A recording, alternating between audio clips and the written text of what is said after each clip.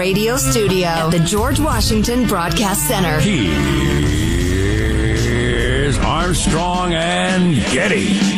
You're listening to the best of the Armstrong and Getty Show.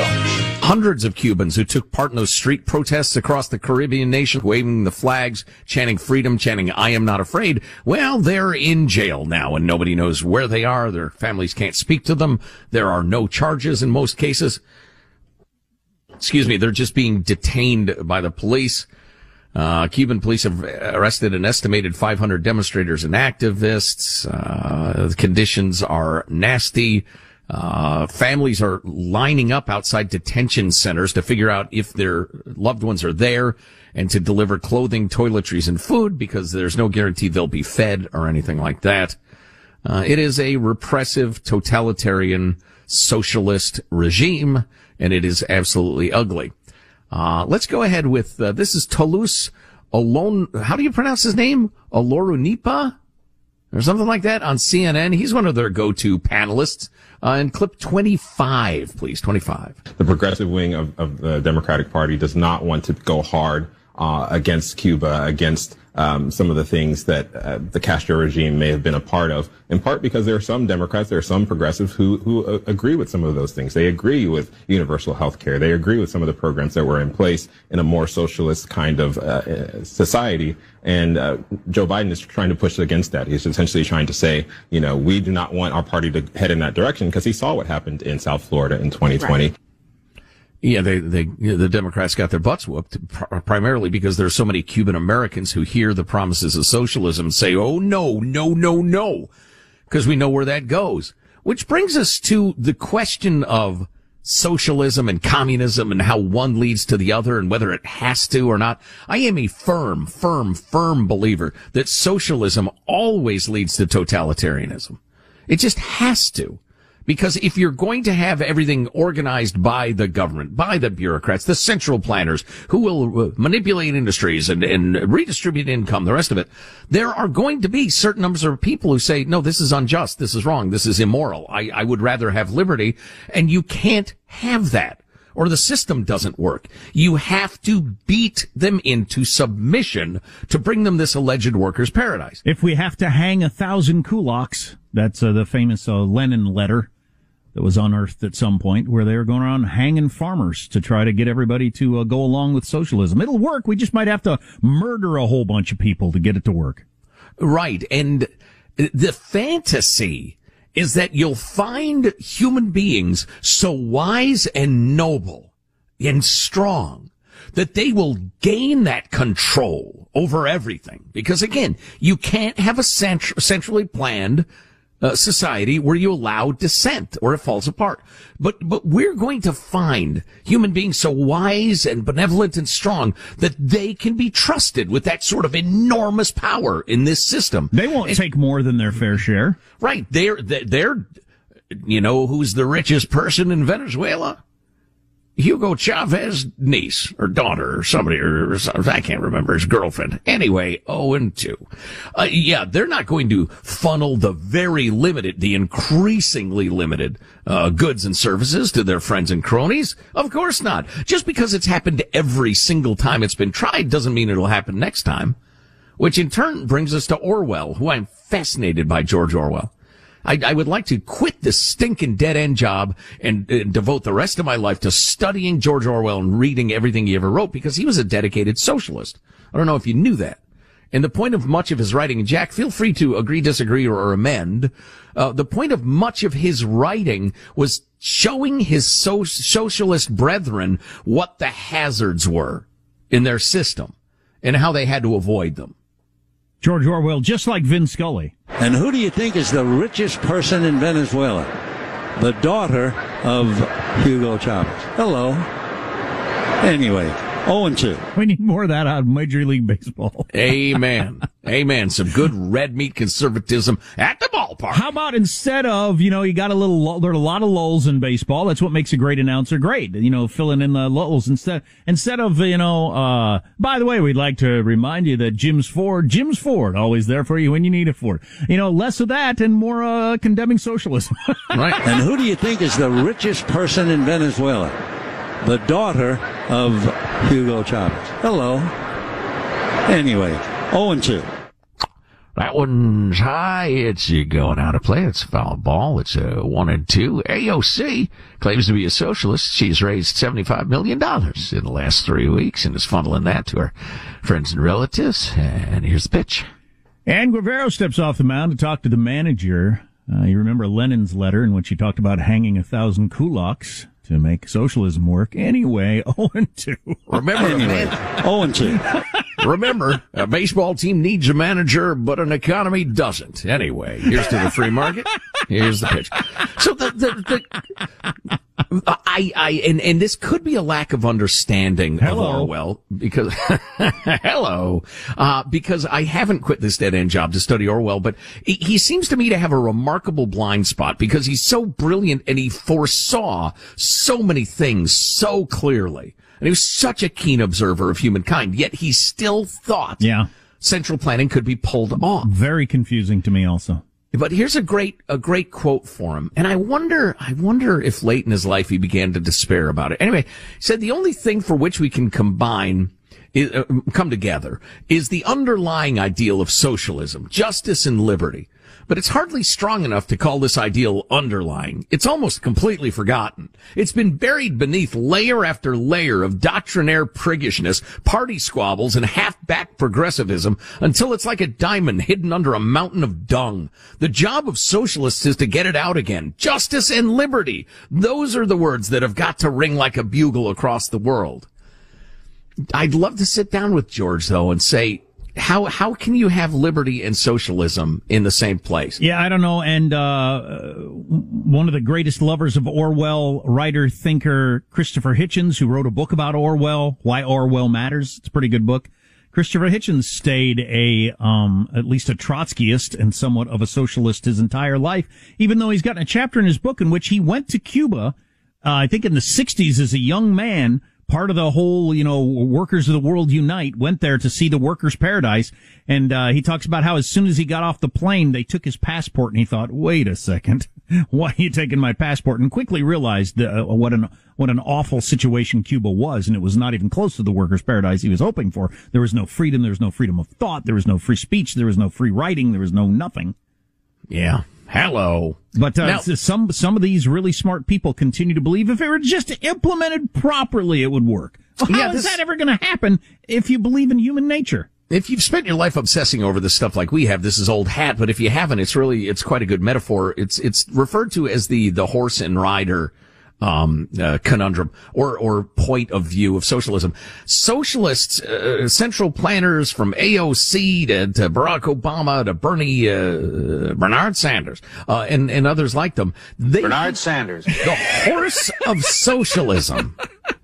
Why is that clip so funny? It's got to be the old time tone of the guy's voice. Back when all announcers sounded like that. Bernard Sanders. Phil Donahue with his giant glasses. Exactly. Bernard Sanders. Anyway, the point of view is that the horse of socialism is a fine horse. We've just had the wrong riders. Lenin and Marx and Lenin and Trotsky and Stalin, wrong riders. Castro, wrong rider. Hugo Chavez, wrong rider.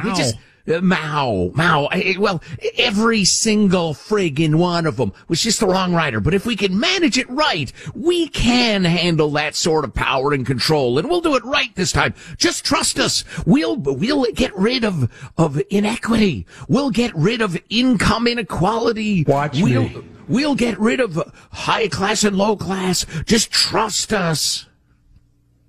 And then they run the horse into the ditch and kill a bunch of people every single damn time. Armstrong and Getty. The Armstrong and Getty Show. So maybe this is as good a place to fit this in as anywhere. I just came across this recently. Read Mrs. Dalloway by Virginia Woolf. It's one of those books that they make you read in high school or college or something. I don't know if I did or not. If I did, it never made an impact on me at the time. But at my current age, it did. New York Times has a thing in their book review section where they ask people, what are books you should read before you're 40? What are books you shouldn't read until after you're 40? Which I'd never really considered before, but it's clearly true that there are things that they make you read in college that They have no impact on you because you haven't had the life experience. You haven't had kids. You haven't grown old. You just haven't had the life experience to get into them. And then there are other books. Like I tried reading some Jack Kerouac at my current age, a few years ago. And it just seems stupid to me. It seems self-indulgent stupid. And it was like really deep and meaningful to me when I was like 29. Huh. Just where you are in life, I guess. Yeah, sure. Of course. But anyway, so this is from Mrs. Dalloway. Now, you got to keep in mind that they're talking about people being in their 50s. This was written in 1925, I think. Back then, being in your 50s was more like being in your 70s now. So you need to recognize that. I mean, the whole 60 is the new 40 is for real. My mom talks about it all the time. She said when I was young, somebody 60 was in an old folks' home. Wow. That's just good Lord. Combination of health, attitudes, starting adulthood, you were married and had kids when you were 20, so just a lot of things were different. So excuse the age he is in this. Think more of like a 70-year-old than a 53-year-old. Because I don't want to sound cruel here, but I often see old people and I think, what gets you out of bed in the morning? And I wonder about that for myself. Like when I'm that age, what's going to get me out of bed when I'm 75? What do I enjoy? What do I look forward to? I mean, do you spend all, it doesn't seem like it, being around my parents or other old people, it doesn't seem like you spend all your time thinking everything sucks now. Everything that's good happened before and everything sucks in my life now. People don't do that, but I can't quite understand why. Human they don't connections. Feel that way. It's about the people you care about, I guess. Well, I came across this explanation, I think, in Mrs. Dalloway that I think explains it, and I hope this is the direction that it goes for me, and it must go for most people. I'll read this best I can. It's about one of the characters in the book. A terrible confession it was. He put on his hat again. But now, at the age of 53, one scarcely needed people anymore. Opposite of what Joe just said. People scarcely needed people anymore. Life itself, every moment of it, every drop of it, here, this instant, now, in the sun, in Regent's Park, was enough. Too much, indeed. A whole lifetime was too short to bring it out. Now that one had acquired the power, the full flavor to extract every ounce of pleasure, every shade of meaning, which both were so much more solid than they used to be, and so much less personal. Now, I've watched a couple of long explanations of what that paragraph means. And, if you're older, maybe you can chime in on the text line, whether or not this has been for you. That you reach an age, or it happens gradually over time, I suppose, to where you start to notice the world around you more than you ever did, with you taken out of the mix. Because when we're younger, it's all about us. Sure. And by younger, I mean up until like age 70. But it's all about us. Everything's how it affects us. How is this good for me, bad for me, or whatever? And what he's explaining right there is it's not personal anymore. It's just observing the world. I'm just floating around in the world. It no longer matters to me because most of my life has been lived. And there's just so much richness to the world here once I've extracted myself from it, which is kind of the opposite of what you might think. But once you take your own needs and personality and everything out of it, and you just observe humans and things and beasts and buildings and traffic and everything like that, that life becomes very rich and very interesting. I find that fascinating. I hope that that's the experience I have. That would explain to me how you can be quite old and still get a lot out of life. That's the first time I've ever seen explained that way anywhere in fiction or nonfiction. Interesting thought. I used to regularly describe this radio show as a trip to the human zoo. Right. Maybe just watching the human zoo or the regular zoo with animals, or just watching the world be what it is without the freaking filter that is self, which is what dominates us through so much of our lives. Need to be loved, liked, respected, envied, whatever it is that drives us to buy things and do things and strive for this or that. But once that is done, according to this anyway, Virginia Woolf, who you got to remember killed herself. So maybe it wasn't working so well for her. That's just what you get out of the world. I don't know. Agree or disagree? Any thoughts on that? Text line 415-295-KFTC. Gave me something to look forward to. 415. I'm sorry, go ahead. 415-295-KFTC. I was just going to say I'm thinking about the don't need people anymore? What exactly was that line? He was walking out of a party and just how, and the party was all about the other stuff we were talking about, self. It was all about status and who knew who and who was wearing what and who drove what and all that crap that dominates so much of your life. Yeah. And he had reached the age where just none of that crap mattered anymore. Yeah, that I absolutely get. And that's not what I was talking about. I was talking about real, connections between humans who care about each other and bring each other joy. I mean, at the point you don't give a damn about making any more money or a career or to some extent who's in office, depending, on the politics of the time. Yeah, that's interesting. Of course, some good stuff. Literature, you say. That author, Virginia Woolf, put heavy rocks in her pockets and walked out into a river when she was in her late 50s. So, well, I think it's possible to have wisdom and insight and also crushing depression. Yeah. Oh, yeah. I don't think the two are mutually exclusive. No, absolutely not. She did it on purpose, right? She just didn't forget they were in her pocket. No, she did it on purpose. She just liked to carry rocks around in her pockets, and she liked to take walks in the ocean. It never occurred to her not to do both at once. She left a note for her husband that said, I don't think any marriage has ever been happier than ours. I'm sorry I'm doing this to you, but I just can't go on anymore, and put heavy rocks in her pockets and walked out into a river. Boy, this is a cheery little story you got here. It's a heck of a thing, though, isn't it? Yes. And it's made me sad. Who comes up with that idea? Thanks for making me sad. You don't have to be sad. You're not going to do it. I know I don't have to be sad. I am sad. Okay. Don't tell me how to be. Now I'm angry. Don't tell me not to be angry either. That'll make me sad again. How about a little transition music, Michael?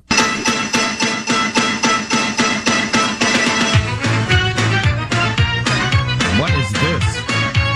Transition music. I've never heard this one. It's making me forget what we were talking about, which is the point. All right. Is that the tunnel scene from Willy Wonka? That gave me dread. The back of my neck is sweating. I feel like I'm about to get knifed by a clown. I'm sorry, guys. What's happening? What's happening? Mannequins are walking. Play it again, Michael. That's right. I understand the rules, but can't find the reasons. Make that humans pay. Jeez, that's too much. Too much. Make it stop again. If somebody's half asleep somewhere, they're going to wet their bed. That music was terrifying. Armstrong and Getty.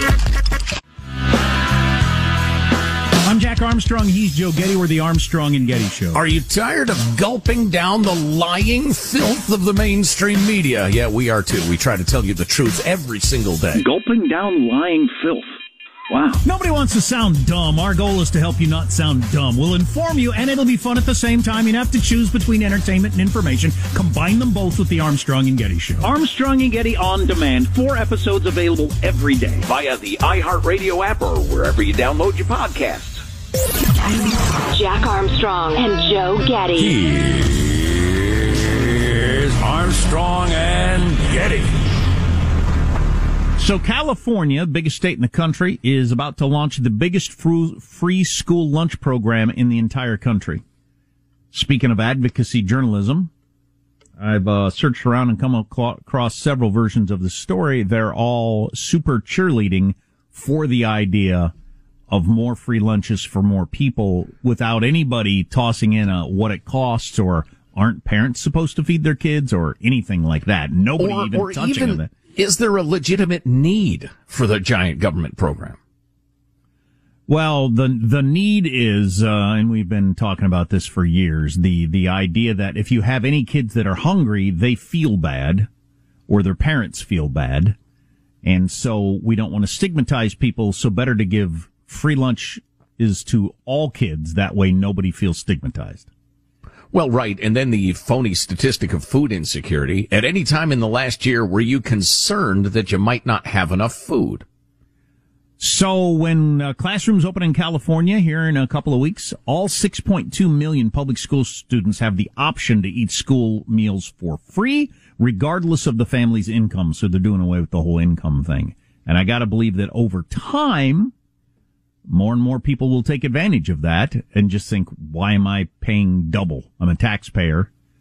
I'm paying for my kids' lunch and the lunch that they're not eating. So I guess I'll just take the free lunch.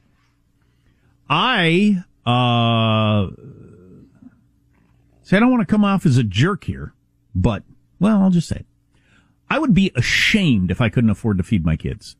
if I had to ask for government help. I'd be embarrassed. I'd be ashamed and embarrassed, and I think I should be. I think that I have crafted my life in such a way that I can't afford to feed my kids is really not a good look for me. And, well, for all of human history, the idea that I have produced a child, but I can't care for it. That was deeply shaming. And it should be. And if we eliminate any idea of responsibility or shame around having and feeding and taking care of a kid, well, we're doomed. You think that'll result in better care for kids? Do you, my utopian friends? Yeah. It's astounding how little... Long before you get to the point that you can't afford to feed your kid, you got to decide, I need a new career. I need to live somewhere else where it's a lot cheaper. I need to change all kinds of things. I need to stop having an iPhone with a $200 a month service plan. I need to change all kinds of things in my life long before I get to the point that I can't afford to feed my kid. Well, or I got to quit doing drugs. I got to get on the straight and narrow and be a man. Well, be a woman. And they always quote people from they quote people from San Luis Obispo mom who is a rent, blah, blah, blah, working 2 jobs. They always quote these people from some of the most expensive places to live in the entire world. You can't afford to live there by definition. So you gotta move somewhere else. You know why I always thought it'd be cool to live in New York City. You know why I never did? I never had a job that would have paid me enough to live there. I couldn't afford to live there. So I didn't go. If I went and I got there and then I said, I can't afford to feed my kids, would somebody do a news story about Jack Armstrong, who says the rents are too high with his current income to feed his children? I live in the most expensive city in America. So I shouldn't have moved here. I'd find a place where you can afford to have kids or don't have kids. Collectivism denies you your individuality. It imprisons you as it claims to lift you up. It really is. The lack of insight amazes me. How people don't think, okay, what next? What will this change? What will the results of this policy be? Nobody even asks that. The idea of a kid being at school hungry is just horrifying to me. I'm not so hard-hearted that doesn't, it's just terrible. The idea of a little kid being hungry and not having any food is awful. But we can't craft a society where we give everybody everything. It doesn't work. It's been tried over and over again. It doesn't work. You eliminate the responsibility to take care of you and your family, and people don't rise to the occasion, they lower to the occasion. They sink down to what everything is provided for them, and they just become nothings. It's happened over and over again around the world. See Cuba. Right. It's, I can't believe, so once again, another step down the road of socialism, and you voted for who was advocating this position? You watched what debate where they were discussing this? No, these things just happen. Yeah. Well, a lot of it's that the Department of Agriculture props up the farmers and buys up excessive output, and the rest of it, they got to do something with it. The most socialism part of government is the Department of Agriculture, man. They are pro-socialism there. Oh, yeah. And they keep having secretaries of agriculture that just seem to be flat-out socialists. Yeah, partly for their own purposes. But it's nothing that was voted on or discussed or debated. So tell me if I'm right or wrong, if I'm just a completely out of line meanie.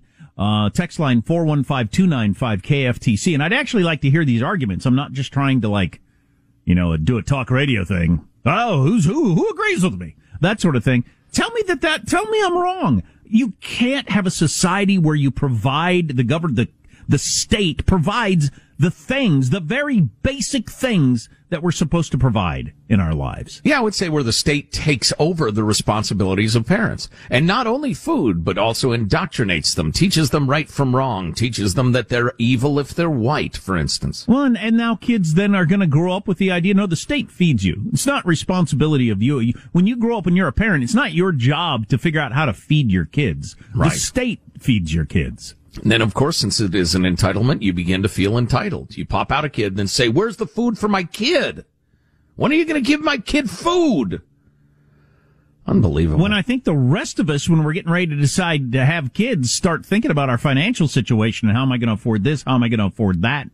Not who's going to provide this for me? What the hell? Yeah, I know. Text line 415-295-KFTC. I look forward to some of the texts and we'll continue the discussion. What's discouraging to me is that, except for the young who haven't heard this argument, among adults, what we're saying is either so incredibly self-evident and so important People already know it. They know it to their bones, or they're utterly flabbergasted by that point of view. They can't even, what are you talking about? Are you in favor of children starving? Oh my God. So, California about to launch the biggest free lunch program in America. Every student, regardless of income, is eligible for free food.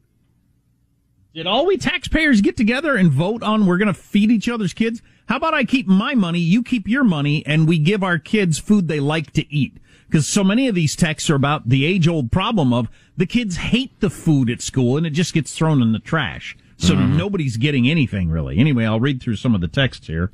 And we got quite a few on launching this giant school lunch program, which I'm against. I think the government taking away the responsibility for feeding my own child. Really, my number one responsibility I've got in my life at the point I became a parent is feeding my own kid. And you're going to take away my number one responsibility.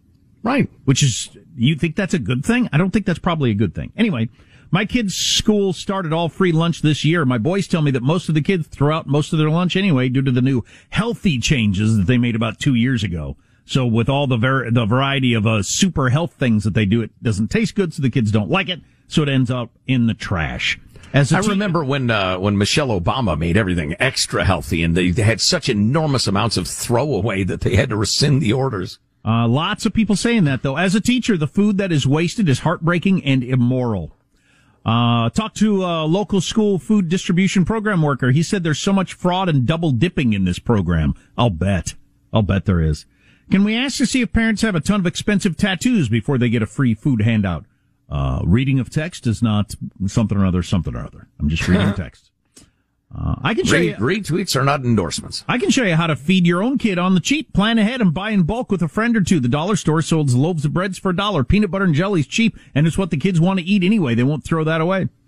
Another one, my first grader has to take a free meal every day. They throw it away every day. I work in Reno, Nevada. All students are offered free breakfast and free lunch. Sure, yeah.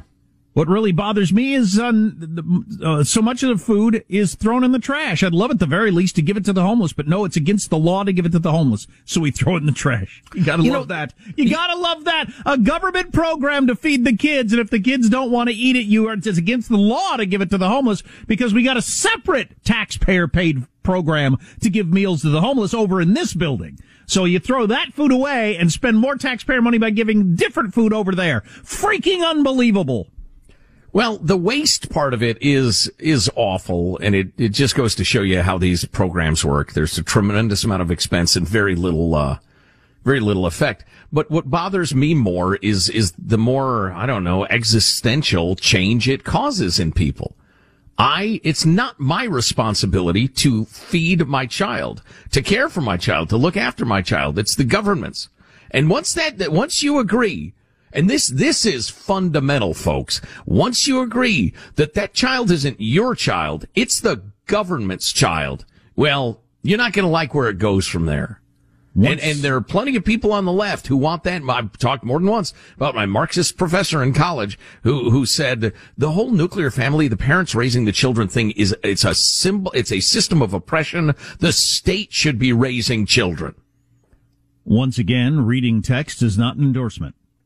Now back to the text line. Are poor kids starving? Just walk the beach near any L.A. low-income area. Most of the kids are not hungry. They're fat. Many are obese, as are mom and dad. Right. Yeah, we do have an epidemic of childhood obesity, particularly among the poor. So that's kind of interesting. I agree with you. It's ridiculous to offer free lunch to some and not to others. We have them come to school. We need to feed them. Breakfast and dinner is above the call, but lunch, I'm fine with it. Okay. There's one who's on board with the free lunches. Taking away your responsibility to feed your own children. Put it in the hands of the government. I think you are completely crazy. Who wants to eat? Who the wants to eat? Go have something to eat! Hooray! Show me an example of successful civilizations where the state provided the food for people. I don't think it exists. I suppose you could make an argument that just lunch is part of the school day, so it's just that you don't have to bother. It's part of what your tax money goes to. And our parents it's a change in society. And I guess our parents were just dumb suckers thinking they had to provide a lunch for us every single day. Armstrong and Getty. The Armstrong and Getty Show. So a quick note, here's this California school district, specifically Hayward Unified, is going to spend $40 million on mandatory critical race theory classes for students. Teachers will be trained by consultants who make $1,500 an hour. Oh, $1,500 an hour. Oh my God. It is such a scam. And we've gotten a couple of emails from people saying, guys, critical race theory is actually valid. It's taught in law school. It shows how, it studies how historically racism becomes codified and the effects it has. No, that's a perfectly reasonable pursuit for legal scholars to look into. The problem is, my friends, that term critical race theory has become applied to a philosophy, a cause, and a way to organize society. It's morphed into something completely different. You don't know what you're talking about. On the street, it's become something completely different. Oh, by the way, in the various teachers unions say, we're not teaching critical race theory. We just want to teach honest history. Well, Hayward came out with a statement and said, yeah, the $40 million, blah, blah, blah, the new ethnic studies curriculum will be informed by and include critical race theory. So there you have it. So I came across this piece in the Wall Street Journal, written by one Lance Morrow, the hedgehogs of critical race theory. Lance Morrow. There's always Lance Morrow. The political philosopher Isaiah Berlin turned an obscure fragment by the ancient Greek poet Archilochus. The fox knows many things, but the hedgehog knows one thing. So I brought this to the program a couple of months ago, and we pondered over that for quite some time, trying to figure out what the hell that meant. Yeah, and how I could shape my life having realized that. Well, he turned it into an intellectual's cocktail party game. In a famous essay published as a book in 1953, Berlin suggested that the world is divided between hedgehogs and foxes. Those who believe in one big thing, one all-sufficient super explanation. And those who are content with a more modest and sometimes even incoherent idea of how history unfolds. Karl Marx was a supreme hedgehog, for instance. Everything for him was about the conflict of economic classes. Franklin D. Roosevelt, for instance, was a restlessly improvising fox. Then Morrow writes, the world's hedgehog population tends to expand in times of stress and change. Lately, it has exploded in the U.S. Hedgehogs are thick on the ground, all of them advancing one big thing or another, each peering through the lens of a particular obsession. I would argue that there's been a fair amount of hedgehoggery around COVID-19. Your health officials, they act as if children's emotional and educational health don't exist. Our need for socializing doesn't exist. The only thing that exists is COVID-19. At any rate, he goes on to write, at the moment, the biggest one big thing is race, a key, it seems, to all of America, to the innermost meanings of the country and its history. It isn't really true. Race is one of many big things in America. It's hardly the most important. Americans need to desanctify the subject of race, to mute its claims, which have grown absolutist and, as it were, theological in their thoroughness and their dogmatism. Critical race theory is spread across the U.S. like a virus, coming to infect primary schools and high schools and universities, foundations, art museums, big corporations, the military, local, state, and federal government bureaucracies. It's everywhere in the West Wing. President Biden, who spent almost 40 years following the ways of an amiable political fox in the Senate, exchanging pleasantries and now and then doing legislative business with Confederate mossbacks like Strom Thurmond and James Eastland, has in his old age signed on with the monomaniacs of the left. Monomaniacs, that's a good one. That is a really good one. The hedgehog's trajectory may begin on the side of an undeniable and important truth. This is to your Mott and Bailey argument thing, Jack. It begins with an undeniable and important truth. The truth that slavery was a great wickedness in America, as it was elsewhere in the world and still is, and that race prejudice has been a chronic American dilemma and a moral blight that has damaged and scarred the lives of millions of black American citizens over generations. 100% true. Well, he writes, all true, a truth to be acknowledged and addressed, but hedgehogs who deal in absolutes are liable to get carried away. Their truth changes shape as it coalesces into a political movement and gets a taste of power. and begins to impose itself programmatically. Its ambitions swell. It grows messianic. It embraces civic idiocies like defund the police, and beholds the astounding impunity in which it may run amok in the streets and burn police cars and shopping malls as it did last summer, and the ease with which it may take over city councils and mayor's offices and turn so many of the country's normal arrangements upside down. Okay, so now the hedgehog gets a whiff of power, and because it's a monomaniac... We have reason to believe that he's a maniac. Anyway, and then, so it goes into the McCarthy era of seeing communists under every bed. The single-minded ideology of critical race theory sees racism in every white face. A racism systemic, pervasive, inescapable, damning. All white people are racists. The doctrine devolves to the crudest form of what might be called racial Calvinism. Americans are predestined, saved or damned, depending on the color of their skin. This doctrine merely reverses the theory of white supremacy, which damned black people and consigned them to oppressive segregation because of their skin. And here's where he really brings it home. So critical race theory, protesting the old injustice, embraces its lie. This is not progress, but revenge. The motive is not justice, but payback. An understandable, if Balkan impulse. Beware a hedgehog claiming the immunities of an innocent victim. Beware when victimhood is his one big thing. The victim wants revenge. And who is more justified in committing any crime or any injustice than a blameless victim acting in historic retaliation? Virtue, feeling vengeful and tasting power, grows manic, dogmatic, dangerous. Critical race theory ends by fostering the evil it professes to combat, racism and the hatred that comes with it. Very good. That's good stuff, man. Guy knows a lot of pretty words. So Tom Brady just made a funny at the White House. We'll play that for you when we come back. The Super Bowl. What was he doing there? Super Bowl champion Buccaneers are visiting, as championship teams regularly do. Is he the secretary of winning? I'm sorry, as championship teams regularly do, if it's a Democrat in the White House. If it's a Republican in the White House, they take a strong stand against it and don't show up. That's because conservatives think liberals are misguided and liberals think conservatives are evil. Armstrong and Getty.